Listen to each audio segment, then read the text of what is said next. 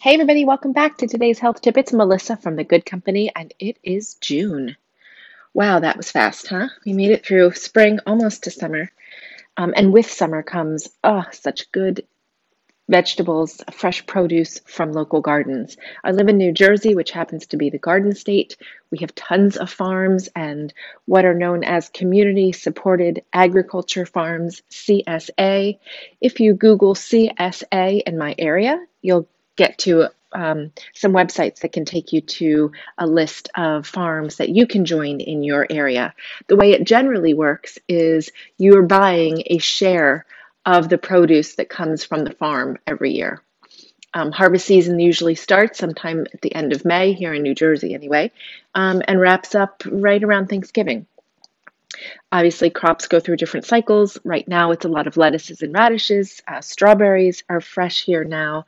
In fact, tomorrow I'm going to take my two kids and go strawberry picking, which will be fantastic, and maybe make a strawberry shortcake. But that was my point today of this little ditty for you, is that if you don't belong to a farm, join one. If you're not growing your own stuff, start with herbs, guys. I'm growing tons of herbs, and I've made a couple of spectacular recipes using a lot of fresh herbs, namely basil, cilantro, and mint.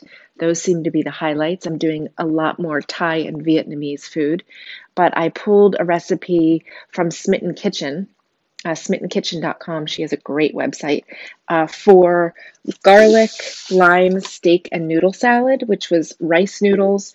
So it's gluten-free.